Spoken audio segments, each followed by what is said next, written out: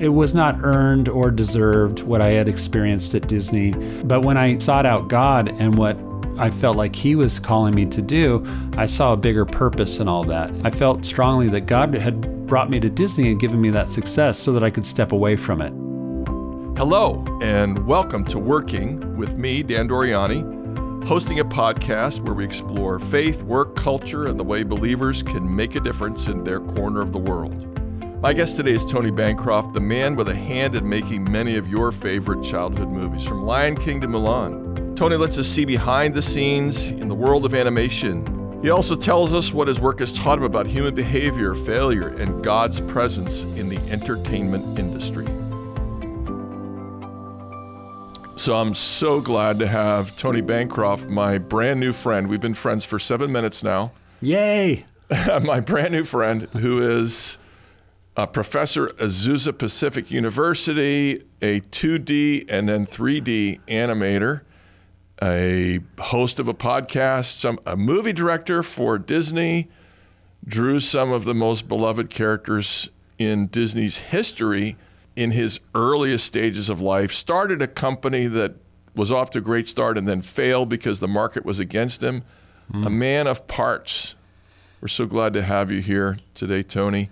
Thanks, Dan. Thanks for having me. I almost cried a little bit when you gave me that intro, so I appreciate it.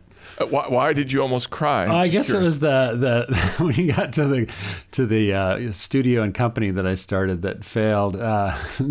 There's still some hurt there, just from an ego standpoint. Yeah, but it needed to happen for God to take me to what came next and where I am now. So well, one of the things I loved about your story, and I wasn't planning on starting in the middle, but you say in one of your podcasts that that venture, which failed in the end because of market forces, I mean, it wasn't your fault in some narrow sense, right, gave you an opportunity to do all sorts of things that you never would have done otherwise and opened many doors. It really did. And I think that's the wonderful thing about 2020 hindsight and how God works in such an amazing way. You start to see His hands on the road of your life, in that even in that failure, and I was doing something, and I'm sure we'll get deeper into it later, but I was doing something that I really felt led by God to do, to start that animation company. And it was a faith-based, Christian-based company, and we were producing, cartoons for the faith-based market. And then to move to a point of it failing and us not being able to provide for our families anymore and having to make some tough choices was really hard. But then, being where I'm at now, or even 10 years after it happened, being able to see that there was purpose. There was a greater purpose in that failure, in that moving forward. And I've learned so much from it. I've grown from it, and I've used that knowledge to have more successes and better successes, I think. A lot of times Christians will say that the worst thing that happened to them was the best thing that ever happened to them. Yeah. Because of what they learn and how they grow through it. But you're not a stranger to difficulty. You grew up in a home, if I can go in that direction. We'll do your history a tiny bit. Sure. Yeah. But I mean, you did grow up without a lot of money, right? Yeah. Single parent, 3 kids, it was tough, but we didn't, that's the great thing about parents oftentimes. And my mom was just a peach in that way, because she shielded us from all of that. We only remember, and it's funny, we kids get together and we talk about our past, and we don't realize how poor we were. Mm-hmm. It's not until my mom said, we almost didn't have Christmas that year. And yet it was like, we have the fondest memory of our Christmas, Yes, right. But when you were a kid, this does lead to your story. When you were a kid, you and your brother, you have a twin brother who's also an animator, identical twins. Sure seems like it anyway. So you and your brother grew up just drawing and drawing and drawing, and you got into the school of your dreams, and then you ran out of money and you had to do something, and you ended up at Disney. That's the thumbnail sketch. But walk us through how you got to Disney and got to do these awesome things. I mean, I told my granddaughter, I'm going to talk to the guy who drew Pumbaa in The Lion King. Her eyes got big, Yeah, it's funny. I mean, I still have people coming up to me, including my students, that said, "Oh, you created my childhood," and that's intimidating. And hopefully they're sane and good people. But yeah, I don't take credit for all that. It's Disney, the big Disney thing. Anyway, to answer your question, Tom and I grew up always loving to draw. And as twins, twins can either be one of two things. They can either want to be individuals and not want to talk to each other and really be, apart from each other, or they could be the best of friends. And that was my brother and I, Tom and I, still to this day. We love each other, but we're each other's best friends. We want to hang out all the time. We had all the same interests growing up: comic strips, comic books, you name it, all the geeky stuff at the time. Now it's like taken over the world. But right. At the time, that was the super geeky stuff that we were into, is comics. And we drew every day. And we were, just like the Bible talks about how iron sharpens iron, that was Tom and I. We would be critical and competitive with our drawing, just like most brothers were with football or some other sport. And we were very unsporty type guys. So we really threw ourselves into art at an early age, drawing cartoons, wanting to do a comic strip. And that led to finding out about CalArts, which is the college that you were referencing before. And CalArts is one of the most expensive schools, private schools for animation. And at the time, it was the top one and almost the only one in all of the United States. There was another one in Canada. So when we decided we really wanted to do that, we told our mom, and she was a little stressed, but she's such a great supportive mom. She wanted to see our dreams come true. She knew that we were all in on wanting to do animation. So she found a way to get us through, at least through the first year. And she had just married my stepdad at the time, who didn't have any really responsibility over us as adult males, and yet he doubled down and put some savings took savings out of his own savings so that he could pay for our first year of school. And I will always remember him. Yeah, such a gift, and neither earned nor deserved. But it was because of that we were able to get through the first year. And it was the second year that became the difficult one. We had summer jobs, and it gave us just enough between what my mom had left in her savings and then the summer jobs that Tom and I took on. We were able to pay for the first semester of that second year. And thank then God, you auditioned. Yes, thank God Disney came looking to hire interns. And this was our way in, internship at Disney Feature Animation. It was a dream come true. But we were sophomores at the time, and only halfway through our sophomore year, and they were only looking at junior and senior portfolios. So they didn't want to, take kids from, midway through their program. They were looking for people that were going to graduate pretty soon or something like that. So mostly seniors. And so we begged the guy that was there looking at portfolios from Disney, and a guy that I later became very good friends with, and he became a mentor figure to both Tom and I. But we were begging, please, you don't understand. If we don't get this opportunity to show our portfolios, we'll be at, Carl's Jr. or McDonald's next semester. Mm-hmm. We're not coming back. There's no coming back to show your portfolio later. You're not taking away students from their junior year. You're not interrupting our education. Right. You're saving our lives. Yeah, it's not going to hurt CalArts, because CalArts is already going to be hurt when we announce that we're not coming back because we have no money for next year, right, or next semester. And thankfully, he did allow us to show our portfolio, and he liked it. He liked both of our portfolios. There was never a moment where, and I'm thankful for this too, that he had to make a choice, or Disney had to make a choice. Like, well, we like one of you better than the other. And we never even conceived that Tom and I could be separated by one of us being rejected. And thankfully, we didn't have to worry about that, because not only did we get into Disney, but then after our internship, we both got jobs at the new Disney MGM Studios in Orlando. It was a theme park. And that was our first job at Disney, was being transported out to Orlando. Yeah, and you rose through the ranks rapidly, if I can just summarize it. I'll summarize it, and I want you to comment, all right? Sure. At this point. So, this is now you, not your brother. I'm not, because right. It's you. So I'm here and he's not. Yeah. You were doing background scenes in Beauty and the Beast. Be Our Guest, that magnificent scene. You were, very young. You worked on that. Very young. You got to draw the comical villain, I'm going to call him, Iago in Aladdin. Yep. And then you got to draw Pumbaa, which, that's a pretty important character and a lot of comic relief and a fairly heavy, for Disney, a fairly heavy movie. So you got like some comedy in there and a pretty expressive character, if I may say so. Well, thank you. Yeah, animators can be typecast just like live action performers and actors. And back then we were cast by the director of the film based on our strong suits. And some animators are good with the female characters. I call them the girly men. And they would do the princesses and that sort of thing. Right. Some were really good with the villains. And for me, it was always, I was typecast as the comedy guy, which I loved. Yeah, and also animals. You tended to do animals. Yeah, and I love doing animals too, for sure.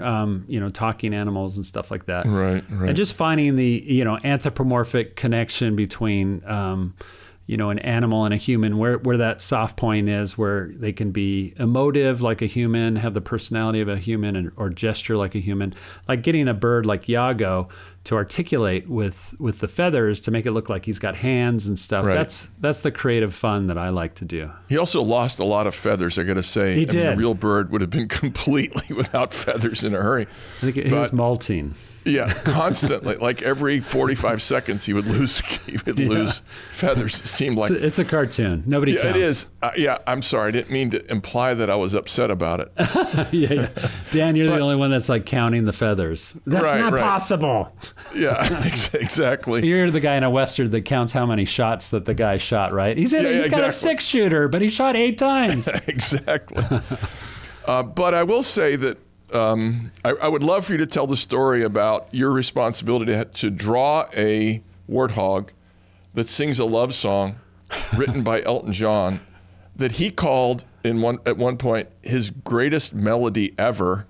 And then a raspy voiced warthog is singing the greatest love song he's ever written. And he wrote a lot of songs, by the way, and knows his way around a tune.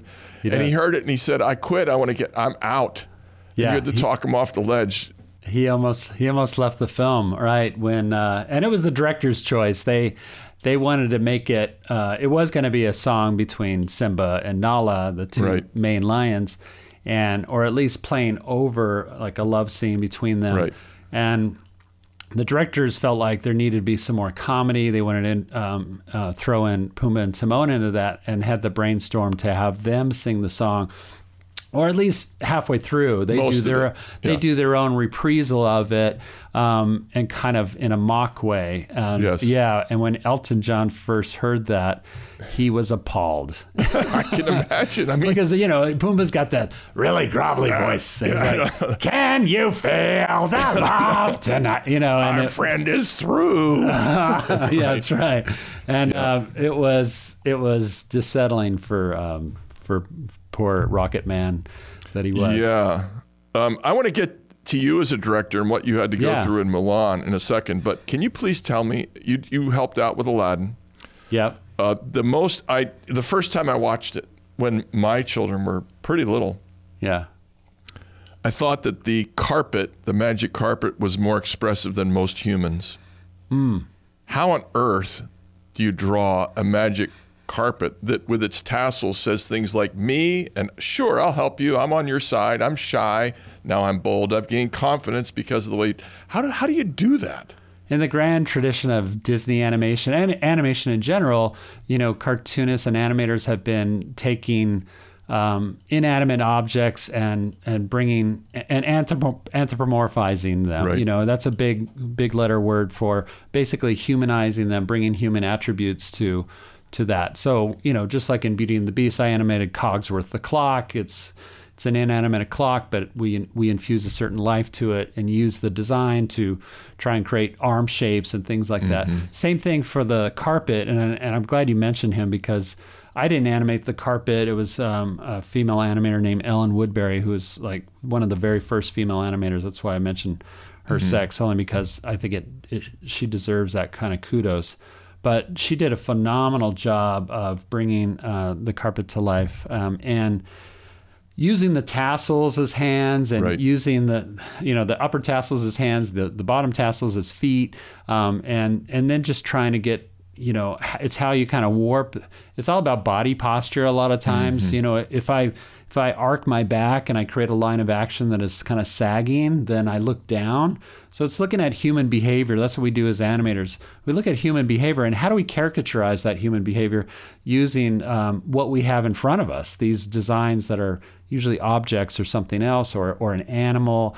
How do we humanize them? And it usually comes back to body posture, trying to create hands and legs out of things that probably shouldn't be hands or legs. Right. And just caricaturizing as much as we can. So we are keen observers of human behavior as animators. Yeah, and we might say, because we're so accustomed to reading people and tiny gestures. For example, if you go to visit somebody, if you're not sure how it's going to go, you're looking for questions like, are they leaning toward me or a tiny bit away from me? Exactly. Is there a gleam in their eye or is a little bit of dead lid in their eye? Yeah. And when I walk into their office, do they stare at their computer screen for 1 second or 11 seconds?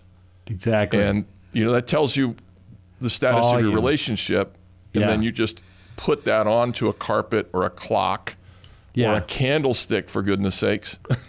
But even down to, even as you're talking and saying those things, Dan, I'm looking at your body language and how you're fiddling with a pen or how you're gesturing with your hand. And you have a circular motion with your hand that usually is like, I'm listing something or I'm saying something that goes on and on. There's subconscious things that we do as we speak.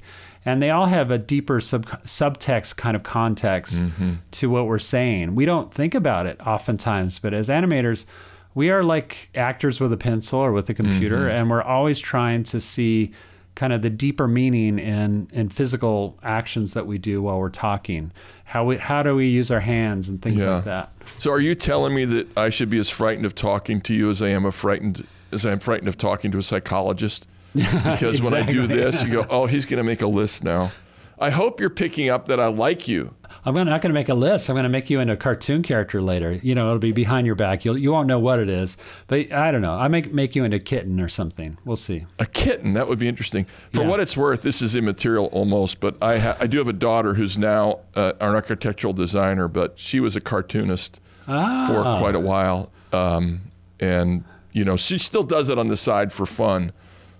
So I'll ask her if she can make me into a lion if you make me into a kitten, all right? All right. That'd be good. That'd be good. This podcast is a production of the Center of Faith and Work in partnership with the Alliance of Confessing Evangelicals. If you're enjoying this conversation, you know the drill. Please rate this podcast and subscribe to it. And visit our workingwithdan.org site to get updates on new episodes, explore old episodes, hear clips from lectures on work, and enter to win our giveaways. As we jump back into this conversation with Tony, listen for his experience working within a team of creative artists. Tony has a gift for understanding people, to capture us in art, and to manage a workplace. He sees people's strengths and shortcomings and cultivates an environment where people can strive.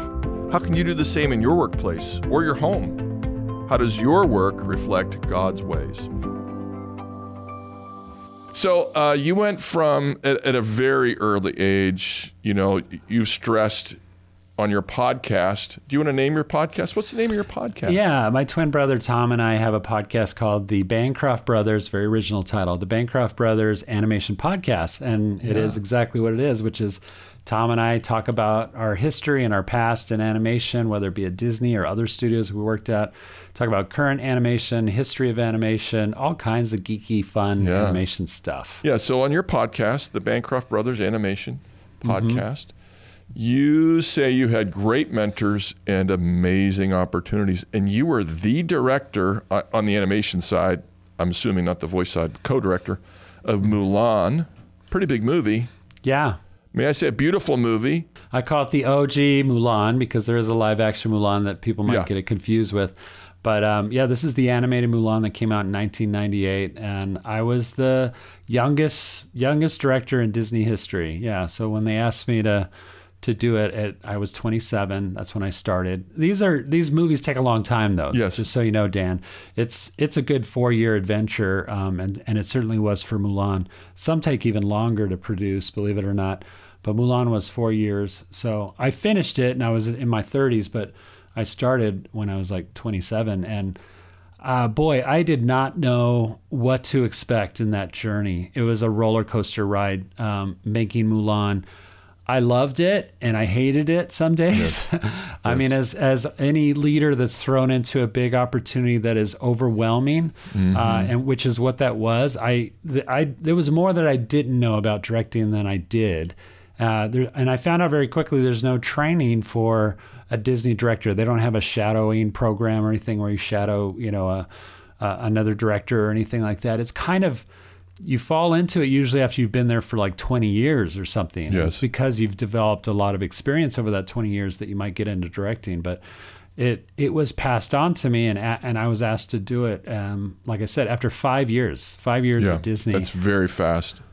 Yeah.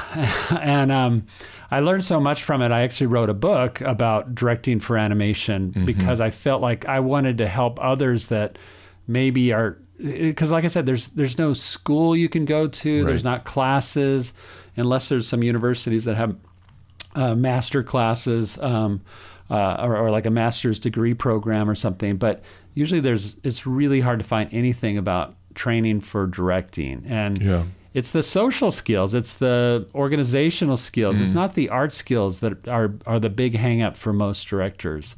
How do I get across, my passion and my ideas, my feelings about this story to a creative crew? So can I just press into that a tiny bit, and then I will have a follow-up question. So that would include things like, I looked very carefully at your color palette on Mulan, and I really have to say I liked a lot. Yeah. Thank you. I loved the blues and the greens and the grays, especially seemed just perfect. And maybe a little bit of debt to some anime type washes or something. That's a good eye. Yeah, definitely. There was a lot of influences that went into it, but being a Chinese film or about a Chinese story and a Chinese girl, we looked at a lot of Asian. There was a lot of Asian influence in the art. And so you had to convey that. You knew what you wanted, and you had to convey it. But I want to mix that. I'm going to let you comment, but I'm also going to mix that with something you said once. You said that, love, hate, Mulan.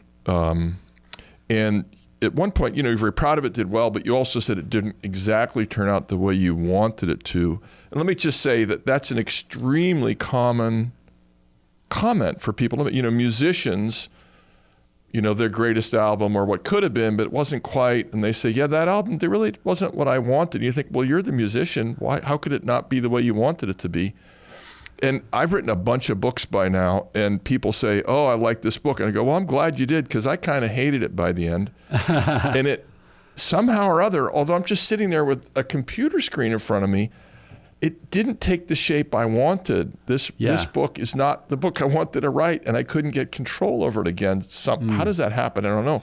And others, they just fly off my fingers, and the draft is perfect, and it's just what I wanted to say. Yeah. And others are in between. So I think creative people, I'm not claiming to be creative in the way that you are at all, but that sentiments or that reflection's reasonably common among creators.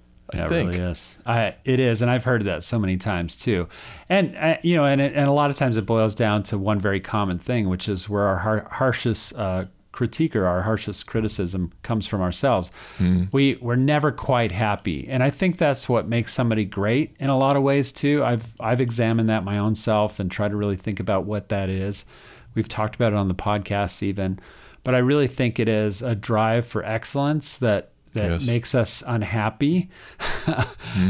And I do think there's a bit of torture and agony in creating art because of that, because it's a little elusive. You don't really ever feel like it's totally finished, or that it's right, or maybe you've overworked it, and it's hard to put your finger on what that is, but it turns into a bit of disappointment. When it's not exactly what you think it could have been or should have been when you first had the inception. Yes, but you saw in your mind, maybe in the morning or at night, you had the color there in your mind. And yet, yet the audience, we both know this, is that, the audience, your readers of your books or the film goers that come to my movies, they don't know that. They don't know what our intention was. They only know what's on the big screen or printed between the binding. That's what they're judging, and they love it. They love it for whatever reason. It still has an impact. It still creates an emotional impact for them. That's what it's about, really. Let me toss out a saying with regard to books. The saying is, no one ever finishes a book. They just stop writing. Exactly. It's the same for a movie. Yeah. Oh, yeah. Literally at Disney, there's release dates that are set for a movie. Once it starts production, there's already a release date that's like 2 years away, and the clock is ticking. You have to have it done. There's so many financial and big money kind of things that are connected to that release date that you can't even fathom. And you don't want to know as the director. It causes too much pressure on your shoulders. Yeah. So thankfully, other people have to worry about the marketing and getting it out and the synergies between the ride that's being built and all those kind of things at the same time that you're making the movie. Thankfully, we don't have to deal with that too much, but there's no turning back, and it has to be done. So you have to lay the pencils down at some point. Yeah, that's important. Let me ask you a broad question. Suppose for a moment that there's somebody in the room who begged to get in here because they want to be an animator or director of shorts or whatever. What would you say to them? What is the aspect of leading a project? And that could be, leading a character like Simba or the carpet or Pumbaa, which is its own entity. I mean, folks, in case you don't know this, the cartoonists, the artists, the animators, they don't draw all the characters. It would take forever. Just right. We're assuming that. What would you say to somebody who would want to be a leader in developing a character, or even things like directing a whole movie? What's the biggest surprise? What would most surprise them about your work? Well, that it's in the leadership capacity, you're not usually, there's a romantic side to being an artist when you first start, even working in a big system like Disney, where you can kind of shut the door and create an individual piece of work. When you're a director or a leader of a department or something like that, it's communal. You're engaging with other creatives and you're trying to express what you want, but also trying to be influenced by what they want to bring individually to that work. And knowing how, and it's no different really from being a manager at, Microsoft or something where you don't want to micromanage, you don't want to step in too much, you want to give people creative freedom. You should know strengths and weaknesses, not only personality, not only their art strengths and weaknesses, like, oh, this person's really good with foliage and painting colorful trees and things like that. Right. Whereas this person is better for cityscapes and stuff like that. You do need to know those things, but then on top of it, how do they react to criticism? How do they react to my giving my creative input on something or making changes? Yeah. Are they grateful, thrilled? Oh my goodness, Tony came by and gave me a tip. And some people are, and some people hate it. Go away. Yeah. I don't want to hear it. I know what I'm doing. Right, exactly. And and there's egos and there's prima donnas and all that happens in the art world too. So it really is knowing about how to engage people, how to manage people creatively, how to understand strengths and weaknesses. Those are the managerial things that seem kind of, lame and uninteresting, I think, for most artists. But that's what makes really great leaders, no matter where you are. Yeah, good point. Because we don't have infinite time, we're gonna go to the fact that you and your brother both decided to leave Disney eventually. And, you were at the top of the world. People thought you were daft. To make an allusion to Daffy Duck, I guess. Yeah, I thought you were going there. Yeah. Probably much more like Daffy Duck. Well, at any rate, you did leave, and it had to do with something I've always noticed about, Disney's viewed as family friendly, but that doesn't mean it's a Christian firm at all, and it's not. Right. And as you and your brother said in one of your podcasts, Disney can be very open to every religion except Christianity at times. Yeah. Sure. At least it sure felt like that to you. And you decided you didn't want to give your life to that, and you wanted to give your life to something else. Yeah, what happened was, like you said, I had gotten to a very high point, really the highest creative station at Disney Feature Animation, which was being a director of a feature. There's really no higher than that. And I'd done it within 5 years. And I started to stand back after I finished Mulan. I had a bit of a break, and I started to really look at my life and really listen to God. I had gone through such an impactful time in those 4 years of making Mulan, very stressful, lots of ups and downs. I had moved to Florida and then moved back to California with my wife. We had 3 kids at the time. 2 kids at the time. One was going to come a little bit later. But they were all, under the age of 4 or 5 at the time. So lots of high stress, lots going on. And it wasn't until after Mulan that things kind of slowed down that I could take a look at my life and try and make some sense out of what God had gifted me. And I do feel like, it was not earned or deserved what I had experienced at Disney. And trust me, I had friends that would tell me, this doesn't happen, what happened to you and these opportunities that have come your way. And I had to admit that it was perplexing. But when I sought out God and what I felt like he was calling me to do, I saw a bigger purpose in all that. And I realized that I felt strongly that God had brought me to Disney and given me that success so that I could step away from it, not be there and continue on into whatever else would come, but to step away from it, that he had more for me to do. And what led to what I felt called to was starting an animation company using the talents and abilities that he'd give me, but directly in the purpose of faith-based entertainment, more educational for kids. And VeggieTales had just come out a couple years before that, before I left Disney. Huge success, and I thought, that's what we need more in this world is Christians that have high skill sets, that are very creative, that can bring, that can turn the head of the world, basically. Because I knew that entertainment was impactful. I knew that, pop culture was becoming more and more impactful too in our society. So to create animation that had better moral values to it than what I saw Disney doing, that had characters that kids could really relate to. That's what I was looking for. So I started Tenacious Family Entertainment. So can I just comment, Tenacious, which is a play on the word tenacious, and I guess cartoon. Cartoon Tenacious. And Tenacious, correct. Yeah. So you started that, and a little bit like VeggieTales, maybe. I mean, VeggieTales, highly moral. Yeah. I haven't watched it for a long time. I can't remember how much explicit faith is in VeggieTales. Do you want to be explicit occasionally about your faith? I mean, like your podcast is generally not explicit about your faith, but once in a while you say, hey, we talk about God, we're believers, you're going to hear this once in a while. And that's really what we wanted to do with Tenacious and the kind of stories we told, the characters we created, was that how we put it was that they exist, our characters exist in a faith-based world. A world that there is a God and that people do have faith. And so therefore they can mention a Bible verse in their, in their activities during the day. If they're struggling with something, another kid could mention a Bible verse or pray for them. Right. And that's the world that we wanted to make it seem natural, just organic. Right. It wasn't like somebody got on a soapbox and started preaching. We see that way too much in Christian content.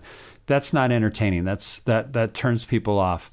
And so we were just trying to create characters that had a core of faith and understanding of God and the Bible, and that would come into play in the stories and the lessons learned that they would always have. It would, in other words, their faith would express itself maybe vaguely as a carpenter's faith, or a construction worker's faith, or a truck driver's faith. Yeah, it was more relational. Would express itself now and again. He's not talking about it all the time, but it's going to happen because it's what's in you comes out of you, right? That's for sure. And that's very much in tone with what VeggieTales was doing too. Mm-hmm. I mean, they had songs in VeggieTales that were really super silly. Yes. About where's my hairbrush and things like that. So you can't say that they didn't have hands, so yeah, it would be kind of hard to brush their hair. And yet it was so impactful. VeggieTales is one of those things. And here I am speaking like I'm Phil Vischer. You'll have to have Phil on the podcast to talk about how he created VeggieTales. But he's a good friend of mine. And even though we were somewhat competitive when I first joined the Christian market, doing Lenny and Sid and some of our stories and videos that we created. Yeah, it was a tough time though. I mean, that's really what happened was coming out of, I left Disney. I gave up the house, the car. I mean, leaving Disney. You believed in what you were doing. You poured your savings, your life. You risked everything. We sold everything. We risked everything, put it all on the line. And from a world's point of view, it was a dismal failure because we lost everything. We lost the house and the car. And I tell people all the time, it was poor timing on our behalf because we finished our business plan, went out looking for money, and 2 days later, 9/11 happened. Yeah. So that gives you some perspective of where the world was at. Nobody was putting money and financing into animating faith-based cartoons. That became the hardest business to be in. And then on top of it, the housing market bubble popped a couple of years later. We lost our house and we were in foreclosure. We had bankruptcy. And I had gone from, in really 5 years, being at the top of my animation game at Disney and being at one of the lowest points financially, emotionally, but not spiritually, but financially and emotionally. I was drained by the time we closed the doors 7 years later on Tunacious. And yet through the whole journey, I never gave up the understanding and the deep, impactful truth that God had shown me during that journey, that in all things he was going to be there. It didn't matter about the fortunes. It didn't matter about the cars and the houses or whatever it was. He provided for us every step of the way. My kids always had food on the table. We always had a roof over our head. He proved himself worthy of being the great God that he is and worthy of my constant faith. And I can't tell you how deeply, Dan, my faith changed during that journey. I mean, I didn't give up on God. It was the opposite. I got closer to God. My wife and I got closer together in our relationship. My kids and our family grew closer together because we bound together like never before. That's great. I'm glad to hear that. It was, like you said before, it really is. It was one of those most tragic and difficult times in my life, and yet so good, such a blessing when I look back at what happened to us during that journey. And then coming out of it, God has used all of that to his glory and a betterment of my life. And we're now moving to Tennessee and we're buying a house. And I mean, it's like things have really turned around. Can I just pause you for a second? Sorry, I got going a little fast there. No, yeah, right. So, this is, it's fun to hear your story. But, I want to edify our listeners. So obviously, I just want to comment and say, when hardship comes our way, some people turn against. I mean, hypothetically, your wife could have said, I told you this was a giant mistake. And you go, well, why did you ever tell me that? I don't remember, like one time out of 400 conversations, you said it, rah, rah, rah. And sometimes people decide God abandoned them in these moments. And in God's providence and through your faith, your reliance on God, you didn't take that turn against each other, but toward each other, and not away from the Lord, but toward the Lord. You also were employable. I mean, you gained a lot of skills. So I know you're a professor now, and I know you're going to move to Tennessee. So I guess you're leaving Azusa Pacific University. I am. I'm going to be heading to Lipscomb University, which is where your brother is. Where my brother is, exactly. Oh, cool. So we've been apart for most of our professional careers. Either he's been in Florida or Chicago, and I've stayed in California the whole time. So this is a big transition for me. This is a big life change. But before I do that, from Tunacious, what did you do immediately afterward? You went to become a professor? You've worked on things like Space Jam. Yeah, I spent about 10 years being a freelancer. I didn't want to start my own company anymore. I didn't want to be responsible for employees. That was the last thing I was looking for. But I did need to work, and I started really freelancing, going back to what I loved, which was animation, 2D animation.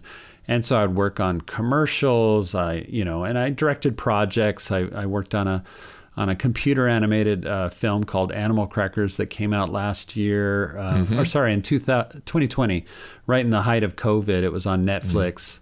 And so I've directed, I've produced, I've done animation, I've done character designs, a lot of odd jobs here and there sometimes, and some more high profile here and there. I worked with the Beatle, Paul McCartney, on developing a feature that he had for a little while. Now, see, a lot of people would say, "What? You worked with Paul McCartney? That's pretty nice." I know. It was pretty surreal, to tell you the truth.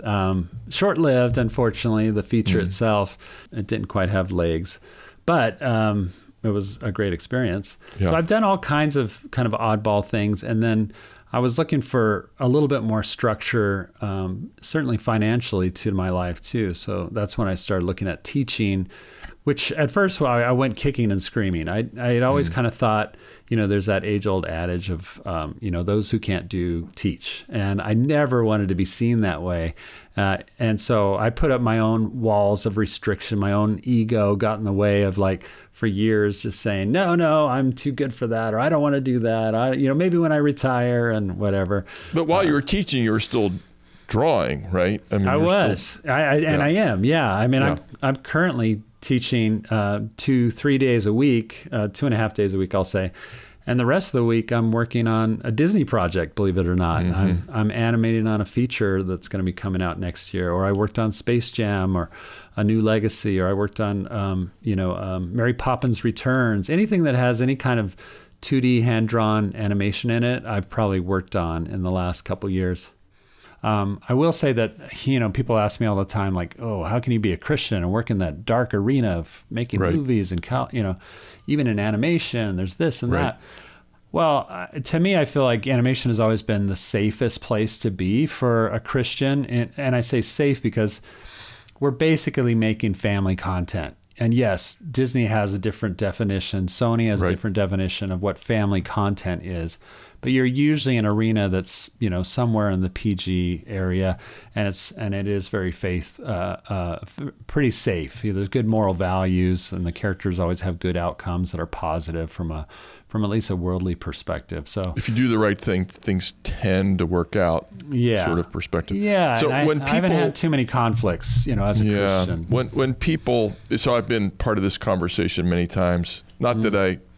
Because I consult. I was a pastor for many years. Yeah.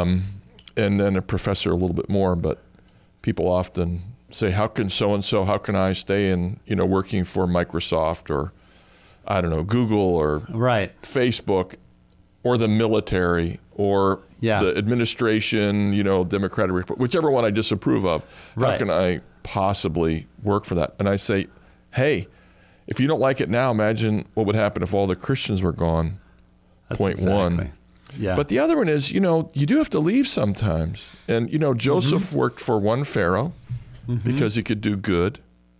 And Moses did not work for another Pharaoh because he couldn't do good, because he was genocidal. Yeah. And, I'm guessing, I'm reflecting back on your decisions and the course of your entire career, how you use your gifts. You always have to ask, am I staying here just for the personal benefit? I've got safety, security, fame, 401k. Yeah, right. Yeah, right. Versus, am I doing good, the kind of good I believe God wants me to do with my skill set and my experience? And by the way, also the mentors that gave themselves to you. Right? You got to honor that too. Yeah. And that has been largely how I think about my career too. And I mostly look back and I feel so incredibly blessed with the path that God has had me on. Like I said, even the difficult days of Tenacious, even at the worst of those, I still was thanking God for the opportunity to be there and to take another day on working to the benefit of His glory through everything that we were producing there. So that was great. And yet I have fun working on Space Jam, a new legacy, and I get and that has, bigger brand name attachment to it. And so people are impressed when I talk about it, but really it just gives me a platform then, and same with social media. It's all there to give me a platform, basically, so I can talk about how God has interacted in my life, how the touch points that I can obviously say as God driven and led. And that really helps other people that are non-Christians that haven't accepted Christ. They start to see that in their own lives, because I think that's one of the things we could do best as Christians is talk about the presence of God in our lives and how we acknowledge it, how we see it, and how we can talk about it. I mean, that's how we can really excite people about what it is to be a Christian, is that we can actually talk about our own firsthand experience of God moments. And I think that's exciting. On your podcast, if I can commend your podcast again to people who are interested in the arts, you dig into questions that sort of work on the topic of how God made us. Like, can I just ask you to give me a 1-minute riff on introvert extrovert, which is one of you had an episode on that. So some people, I could never be an animator. I'm an extrovert. I can't sit in a room and just draw stuff all day. Yeah, and it is true that most artists, and I see this now day to day, being a professor of college students, they're very introverted, and we're coming through a time now. The world is changing where everybody's been online for years now through COVID and such, and I see students and people of that age that are college age, they don't know how to relate. They don't know how to relate to each other or to their teachers, and they're having to kind of relearn a lot of things that we take for granted because of our different childhood. But they're mostly all introverted. I mean, I would say like 80% at least are. But you can be an extroverted animator, right? Yeah, absolutely. And those tend to be the leaders, because they're not the ones that are afraid to speak up in a meeting.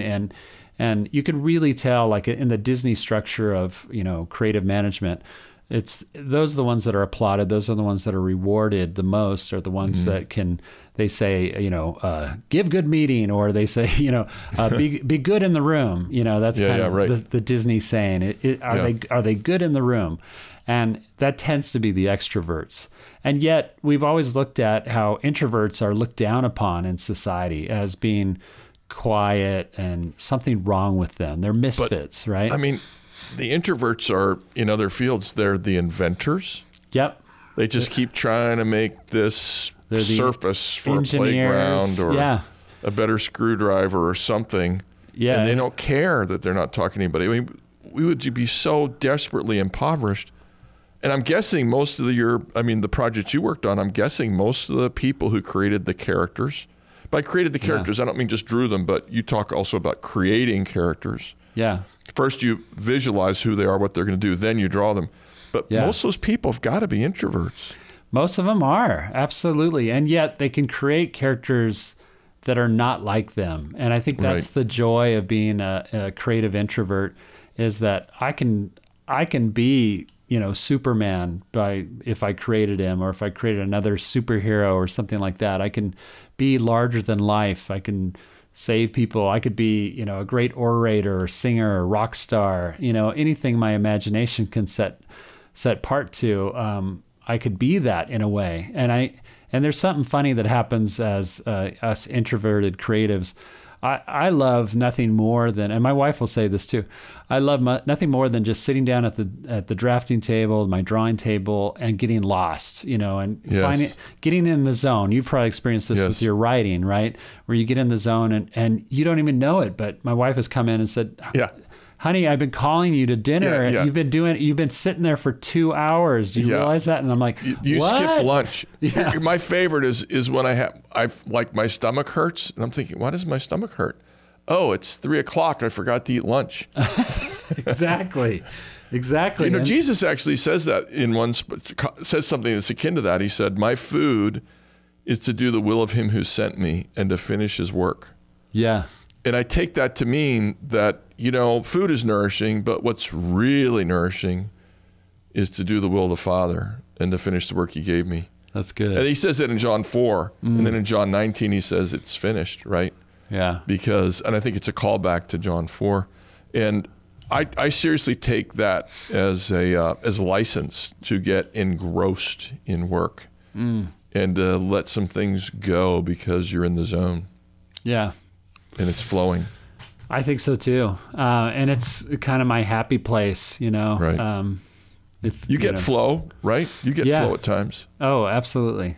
Yeah. I call it the zone, but and we all call it something different, but it is that place you go where just time stands still, and you're kind of in that moment of creating. One way to look at it is maybe if somebody tapped you on the shoulder while you're doing it and they said, "Excuse me, sir, what's your name?" You'd almost want to say, "I'll get back to you on that." Yeah. I'd be like, Tom Bancroft, I guess. Right. Yeah. Right. Okay, I'm going to go to a bunch of rapid fire questions, okay? I'm ready. Question number 1. You're on the elevator going pretty fast from the first floor to the 74th floor. You've got somebody goes, "Are you Tony Bancroft? I want to be an animator. Give me the secret." Draw every day. Every day. It really is, yeah. Most people who love animation, they love it as, that show that I grew up with that I'm very reminiscent about, but they don't know the hard work that goes into it. Right. And animation is one of the arduous, most time-consuming and arduous things that you can do, and it takes years and years of experience in drawing to be good at it. So get started. Start drawing. If you really love something, put the work in. Yeah, and poets say, "I try to compose a sonnet before breakfast." Even if it's not any good, there may be something, right? Poets write a sonnet. Composers write a song before noon. Even if the song isn't good, there's something there. I draw Mickey Mouse. I'll start my day by drawing Mickey Mouse. Do you really? I do. Yeah, I love drawing Mickey Mouse. Get the fingers moving, right? Yeah. Yeah, that's terrific. And when people ask me about writing books, I always say, well, be sure to write at least a paragraph every day, even if it's bad. Yeah. It's got something good in it, even if you think that's a terrible paragraph. There's some truth in that paragraph, or you wouldn't have written it. Absolutely. Yeah. Yeah. All right. That was question number 1. Question number 2. What's your hobby? For most people, drawing or sketching and art is a hobby, but that's not your hobby. It really is. What do you do for fun? I don't do hardly anything except for I'll watch movies and shows. I guess you can call that, but in a way that's research for me. So everything I do and love tends to be related to cartooning, comic strips, animation, watching movies, making movies. So you're monomaniacal. Yes. Yes. And certainly the maniacal part. All right. If you could do anything for 1 year. Oh, man. All obstacles removed. You don't have to worry about passports. You don't have to worry about money, about losing your job. What would you do for 1 year? Tom and I both have a dream of, and I don't know that our podcast is this successful or popular enough, but to take it on the road. I would love to take a year where I'm not working on anything, but Tom and I are just traveling the world, going to different universities and colleges that have animation programs and doing live podcasts and also teaching. But yeah, take a year just to travel with the podcast. That'd be great.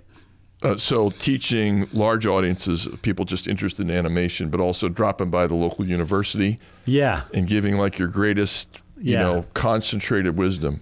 Yeah, exactly. Yeah. That sounds like fun. Yeah. Don't we all want to do that? I don't know. Maybe it's just me. Probably a fair number of people want to do that, take their show on the road. Yeah.